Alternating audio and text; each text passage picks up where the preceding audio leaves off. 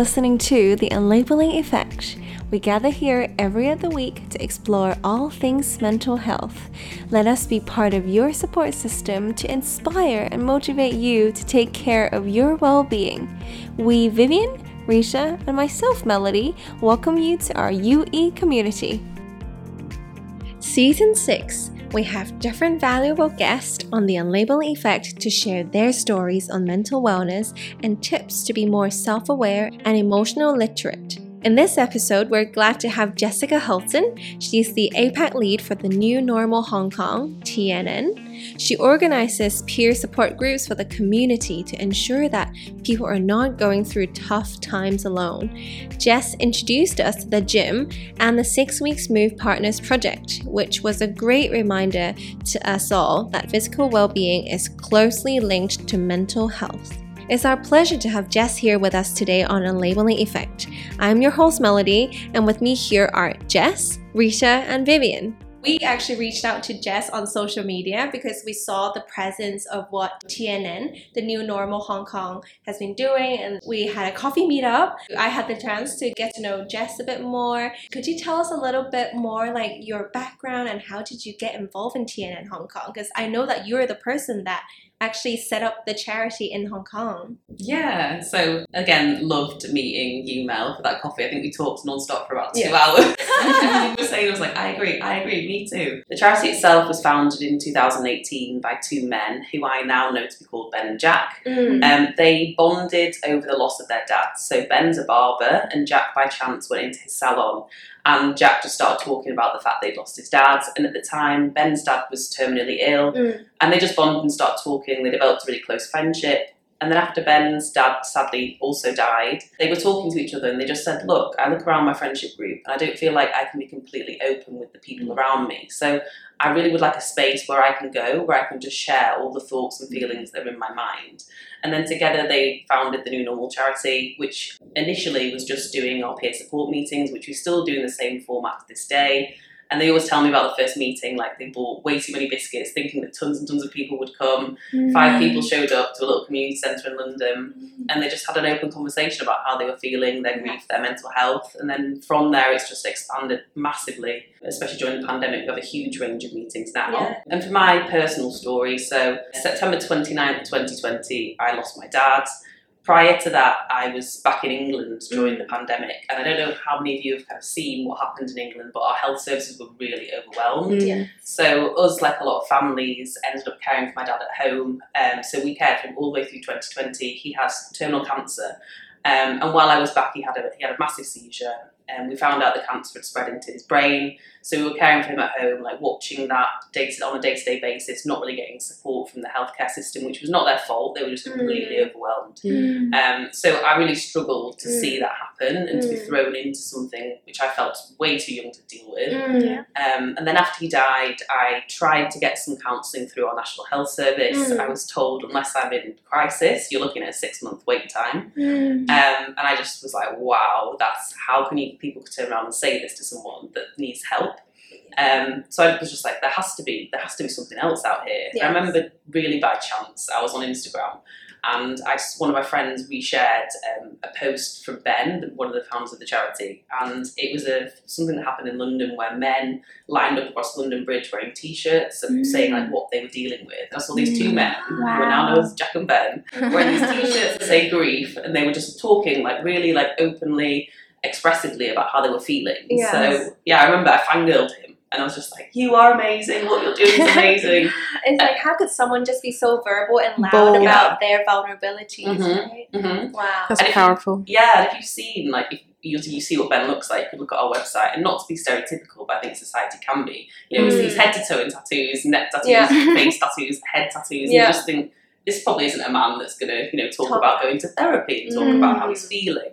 I thought they were great, fangirled him, and he was just like, let's chat, and I started going to the peer support meetings myself, so that's how I found the charity, and I think it was about a month later I started helping them out, and then we've just gone from there. Obviously I moved out to Hong Kong, when did I move? About a year and a half ago.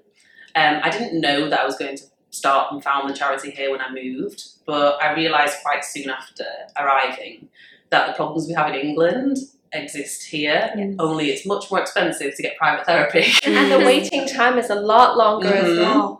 Yeah, so I think, that's my journey with TNN. And when I got here, like I said, I wasn't sure, but I saw there was a need. I spoke to local charities, I spoke to people, and they said, look, try. Like, there's not a lot of peer support charities out here. We don't know how it'll go.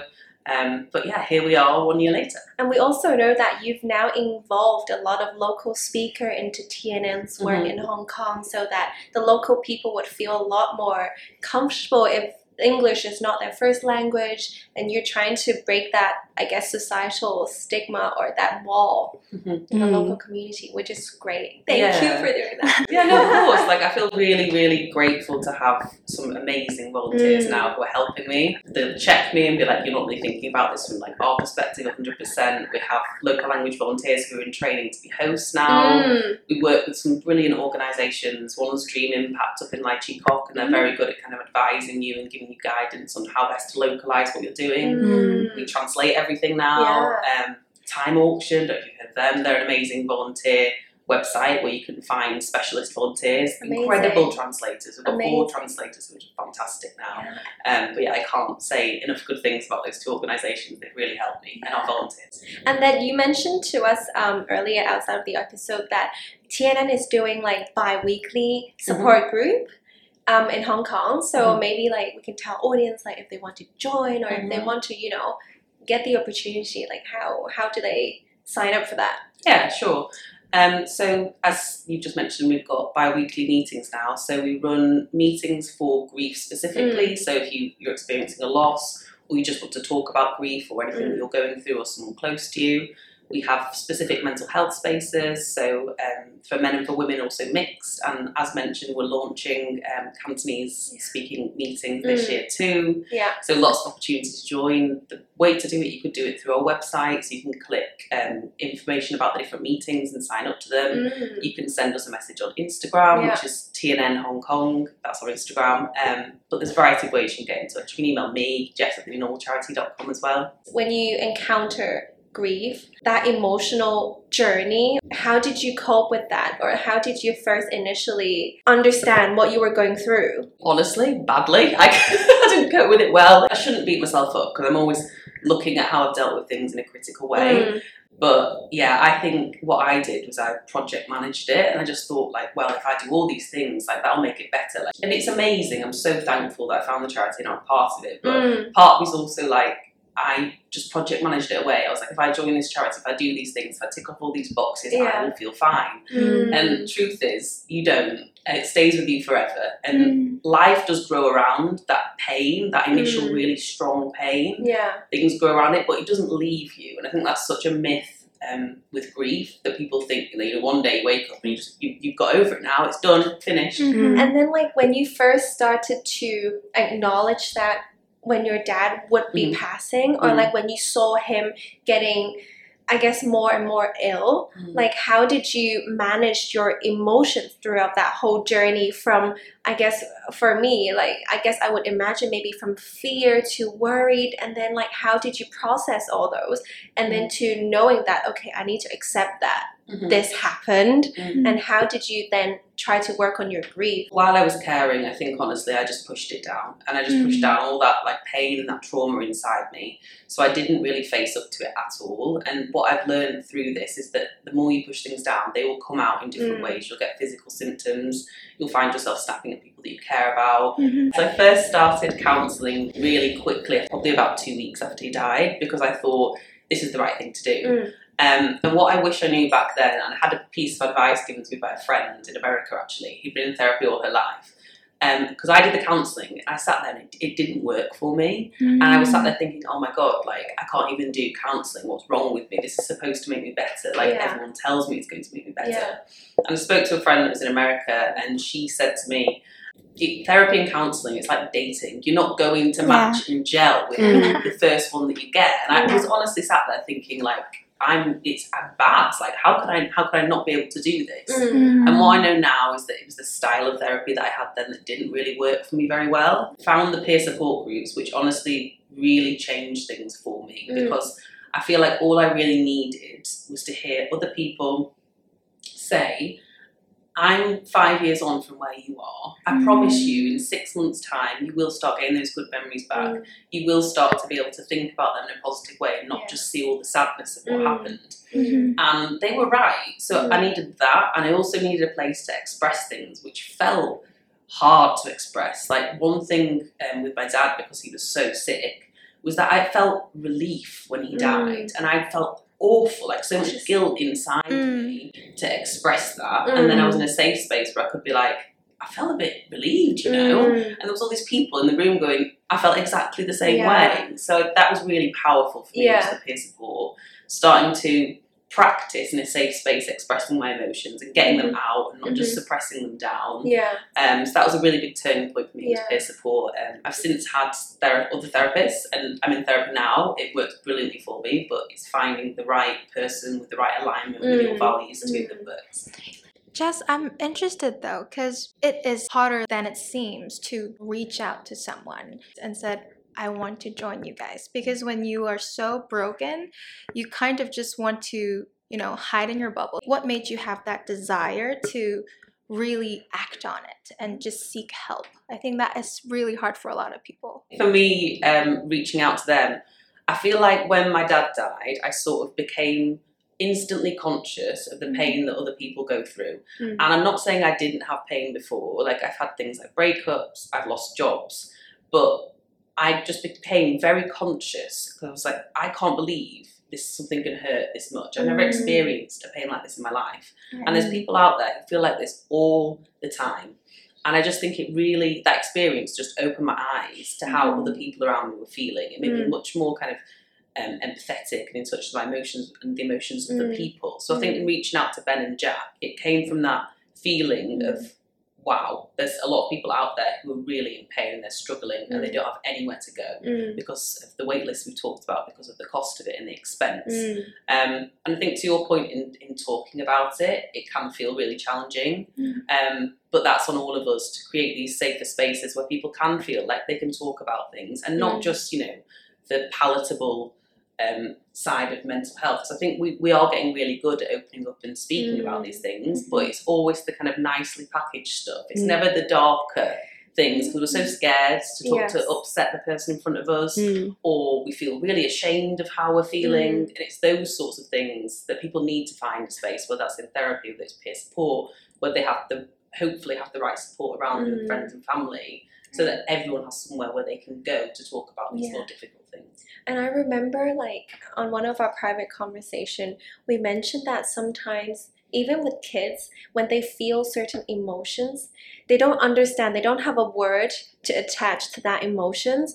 So I guess when you encounter some accident or some scenarios where it's just like so painful that I guess you can't even find a word to explain all those emotions. So I guess being able to have a safe space to talk about it, and then maybe slowly things will make sense of what you were feeling, because it must have been so confusing for so many people. Like, grief is a mix of a lot of emotions inside that there's not like one word that could describe the emotions, I guess. Why do we feel shame when we experience grief? Do you think there's like a reason behind?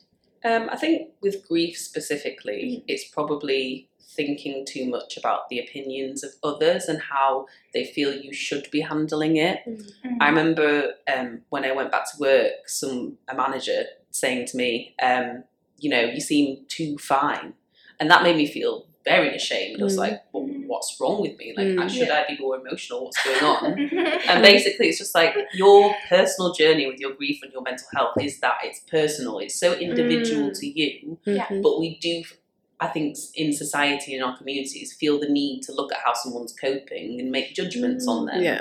Like, oh, it's been 5 years and you're still talking about it. You're not over it. Or, oh, you seem too good. Like, are you all right? I'm a bit worried about you because you seem too happy. Like, why are you happy? And I think that's another kind of big misconception, is that people think that grief is one emotion, it's just sadness, and it's not. It's many emotions. It's anger, it's relief, it is sadness, but it's a whole range of things, like anxiousness. It can really change our behaviour. And I think that the shame comes from kind of other people's perceptions of how a journey with grief should look and how it should be packaged and how it should be. I love that description. Yeah. Articulation of that. Exactly. It's beautifully put.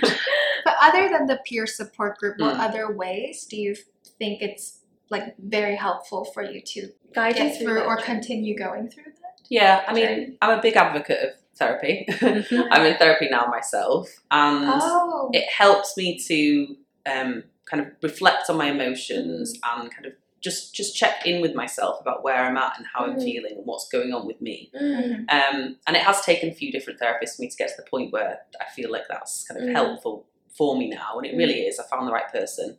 But yeah, aside from that, you know, it's just, I just think speaking openly about the way that you're feeling. Yeah. And sadly, not all spaces are safe for people to do that, but it's about finding your space to do that. And I'm not saying that, you know, peer support is the only option. Like, I'm an advocate of what works for you, like whether it's medical, whether it's taking prescriptions, whether it's going to peer support meetings, whether it's having one-on-one therapy, whether you actually have really solid kind of friends that you can go to or family members you can go to, fine, but just make sure that you're finding somewhere for you to express yourself and share how you're feeling, because if you don't, I promise you it will come up in different ways. You can feel it like rising, rising, and it will come out of you like in one way or another. Like, I get really physical symptoms and I'm not taking care of myself. I get jaw pain, I get insomnia. So it will find its way if you don't let it out. Yeah. So would you say that event got you to where you are now, that you're so in tune and in touch with like how you're doing internally and emotionally? But before that trigger, like, how did you take care of your emotional side of things? Like, because you know, the journey is amazing, how, you know, from being so in so much pain to now being able to manage and actually take ownership of how you're feeling. Yeah, I mean, I'm truly unrecognizable as a person. Like, if you'd met me 4 years ago, you would not recognize the person I am now. Before that, I grew up in the north of England in a quite stereotypical northern family, where we don't say love you, we don't talk about our feelings, you know, we just kind of get on with life, and that's just how it is. And that was how I was raised. So truthfully, I didn't really have much of an outlet to express myself emotionally. And it did take something really big happening to me for me to realise that, you know, you can't just push this down and just carry on in the way that I was taught to when I was a kid. And that's not to say my parents did anything wrong. It's just we're all products of our environment, and that's just how they coped with what they were going through. It's a coping strategy. But yeah, just learn from that you know, it's not wrong, but there's better ways to manage your emotions and your feelings and manage your life as well. And has like how you've grown influenced your family in dealing with like the whole emotional dynamic of the family? Like, do you guys talk about it more, or like how has it changed? I think my mum is quite an emotional person, but in terms of entertaining things like counselling and therapy, she was offered counselling after my dad died, and she just thought it was ridiculous. She thought that counselling is for people that are in a crisis, and I'm not in a crisis. I am fine. So why are you insulting me and offering me counselling? Is how she saw it. Now she's much more open because she knows that I go to therapy. I talk about it. Like, sometimes I can see the discomfort in her face where she's like, can you just reassure me and tell me that you're fine? I'm like, I am fine, but she's kind of she's warming up to it. And she even mentioned, we were on holiday recently, and she was like, maybe you should talk to your brother about going to therapy. And I was like, wow. That's a change. Wow. Ambassador of therapy. Ambassador of encouraging people to talk about emotions. So I think, yes, it is helping. I do talk to her about it. I think sometimes she's a little bit bemused by it, doesn't really know what to say. But yeah, I think the more you can normalise having these types of conversations with everyone in your life, the better the outcome is for everyone. Because collectively, so outside of the charity, I'm a mental health first aid instructor. And I just think another thing we can all do is just all of us improve our mental health literacy, so that when people do have these conversations, there's no right or wrong way to have conversations, but we can do it in a more receptive way, which encourages more open sharing from people. Because I guess like even just the sound of going to see a therapist, some people might find it intimidating, or they don't know where to find a good therapist, because as you said, it took you a couple of times to find a therapist that actually clicks with you, right? So I think like, what can you tell the people who are looking for the right therapist? Like, how did you identify that? Okay, so like, firstly, to validate all of their feelings, it is really hard.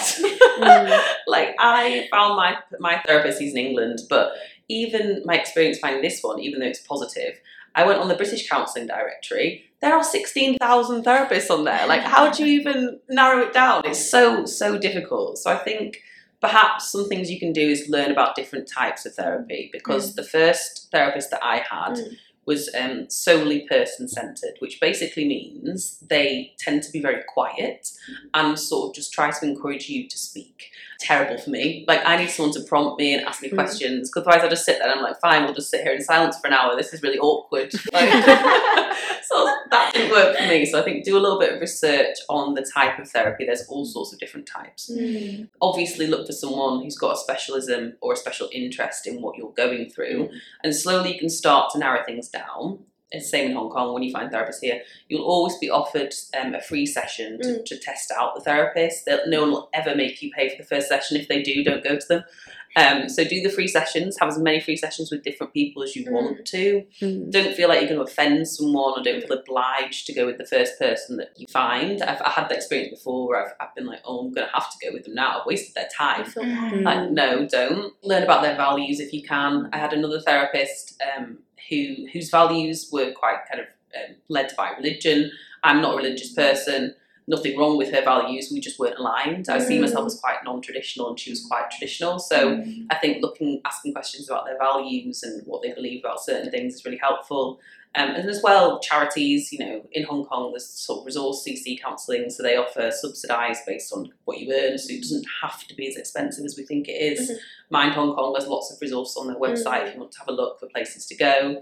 But yeah, I just say learn about different types of therapy, ask questions about their style, ask questions about their values, and also just go on a bit of a vibe, because you have to have a connection with this person ultimately to speak to them as much as you're going to. So yeah, and don't feel guilty at any point. Like, they would rather you told them how you're feeling than hid it and kind of ghosted them. So just have that conversation with them about how you're feeling. I also experienced like having the wrong therapist. Yes, it's like core values, it's a style, but I find it most helpful, it's the personality. If that person is an extrovert and I'm an introvert, like, oh no, like it's like they're gonna ask a lot of questions and I get like intimidated. I was like, oh, I don't know what to answer. I read an article, it says on average it takes 3 tries to find the right therapist. So I'm working on a side project, and I also talked with a few therapists in Hong Kong, and they told me they are also looking for a long-term client. Like, they don't want to just close the deal. They're looking for people who match their core values, especially in politics. If he or she has to listen to you every single time, they will also suffer. Like you said, it's not a commercial thing to them. Most of the therapists just want to find the right match as well. So that's really insightful for people who want to try therapy. I want to know, like, after being more like emotional literate, how has that changed or impact the overall quality of your life? Since I became a mental health first aid instructor, I've trained 120 people in my organisation in mental health first aid. And that in itself, like, the ripple effect that's had, it's generated conversations, it's sparked conversations with people around mental health where they'll talk about it. It's encouraged people to share. In the courses that I do, people will talk about some personal experiences that they've had, and just seeing people suddenly see their colleague as a human being in front of them and not just someone that does tasks in the workplace for them is transformational. And I think, that in itself, just opening up those conversations and that journey, it goes through all kind of walks of my life, and especially in work as well. Since TNN is founded by 2 male, I'm just very interested in learning from your experience. You trained so many people, you hosted workshops. Do you really see the difference between men and women handling like these kind of emotions? How can we show support to the opposite side? I know it's stereotypical, but I think that men do struggle to share certain things, and they feel a lot of shame around certain things. That is part of how society's built. There's a lot of things like debt, for example, like heavily shameful things for a lot of people to feel like they can't talk about, even more so for men. I think men can be raised from a very young age to feel like they have to be the man of the house, and they have to be the little things we say, like, come on little man, you're the man of the house now. We say these things, don't we? Like, and we don't mean anything by it, but we're programming people to feel like they have to have a certain persona. And I think from my own personal experience with men in my life, like, I've had past partners and friends tell me things they've never told a single other person. I'm like, you're 34 years old and you've not shared this with anybody before. So many statistics out there where men report being lonely much more than women. Men report not having a best friend or a close friendship circle much more than women do. It's challenging to get men to open up. I think typically women are more forthcoming with it, but it doesn't mean that it's impossible. In England, we have a meeting called Boys Talk, which is specifically for men to talk about their experiences and how they're feeling. The more we can allow men to do this and not be judgmental of it and allow them to feel a full range of emotion and feel good about feeling these emotions and not feel negative or shameful about having a certain feeling, the more we can encourage this to happen. And there's some great events, like in Hong Kong, there was some really fantastic Movember events which featured kind of men in sport coming out and talking about their experiences with mental health and things they've been through. As a friend, as a family member, what we can do, what are the key message that we have to have in mind when people come to us and open up? First thing that we need to be doing better is listening. So it's about not interrupting someone, not multitasking, using your body language, using your eye contact. Sometimes people can feel it's a little bit intense if you're like face to face. So something that I quite like to do is to go on a walk or to drive because you're side by side. And I think that kind of encourages a bit more open sharing. Staying out of giving advice. Honestly, like, they don't want to hear it. Like they don't. If someone's talking, they just want you to, to listen, to validate what they're saying. That must be really hard to deal with what you're going through. I'm so glad you told me. Even if you don't know what to say, just say, I have no idea what to say right now, but I am so glad you shared that with me and you trusted me. That's powerful. We don't. I think we feel a lot of pressure to give instant advice and tell people like this is what you should do, and not just leaving it as a one and done conversation. I think my experience was that people, it was almost like they like ticked a box when they came and checked that I was okay, and then just they never did again. I was like, all right, I'm fine now forever. So just continually showing up for that person. And, if they don't want to share, that's also fine. Sometimes it takes a bit of persistence and patience and just showing, especially if they struggle to trust, like me, showing that you are there, you're not going anywhere, that you are this safe person for them. And sometimes that takes a little bit of time, but they'll get there. Yeah. Talking about active listening, we went to like a mental wellness event like 2 years ago, and we had like a workshop. It was just on active listening. It was amazing. One person has to use 1 minute to tell me what you were thinking about, and then I had to use 1 minute to tell you what I just received from you. It was a really fun workshop. It was very hard. It was hard. It is hard. I think most of the time you would forget like half of it, or like you would try to remember it, and then you'd be like, what did you talk about? I think I missed something. You're already thinking how to respond when you were halfway. Yeah, because you were trying to think of suggestions, or like you're trying to think about how can you help them instead of focusing on what that person was telling you. That was Talking Mental. Like Talking Mental. Yeah. I love that. I love Aaron. Aaron's great. Yeah, that was his event like 2 years ago. We had like a briefing session like before we get into the ice bath. It was really challenging again. And speaking of ice bath, Jess actually introduced us to Jen at the gym, and we had an incredible 6 weeks program. From my experience, I think like my body and my mind was very subtly changing, not knowing that I was being disciplined for 6 weeks to even just showing up at the gym. It was tough. Yeah. The stairs to Soho, it's very Even tough. just the steps going to the gym. This is true. Especially when time was tight. I was like, oh my God, I have to walk up that steep slope. I mean, we're really big believers, as everyone is, I think, in the connection between the physical and the mental health, especially in a city like Hong Kong. Fitness can feel quite inaccessible to a lot of people. It's incredibly expensive, some of the gyms. People feel very tight on time. Like, how could I possibly fit this into my day? I've got a family, I've got work to go to. So what we wanted to start exploring was, could we work with certain organisations to not only bring down the price, but to try and do it in a way that can fit in with people's lifestyles. The first one we did was with the gym. Really grateful to Lee and to Ben and to Jen for helping us out with that.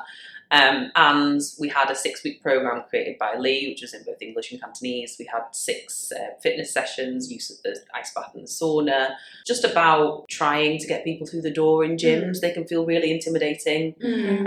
on top of the expense, and just trying to show people that like this could actually be something you could try, could benefit your health, and also just building a bit of community and a bit of like connection with doing these things in a group setting. We have a run club as well, which happens on a monthly basis, but it's going to bi-weekly. And we're also launching a new Move Partners project with a fantastic yoga instructor and sound healer called Haynock, and Move Studios in Central. For me, it's an opportunity to be present. Jen was so amazing. Like, she's so welcoming, and she makes sure that we're working out within our capabilities. But I was so focused on working that muscle that you kind of just forget all the thoughts that you have. So instead of like working out, I see it as like a quality alone time with my mind. I think that's a better way to put it, instead of getting toned or having those associated stereotype about exercise. 100%.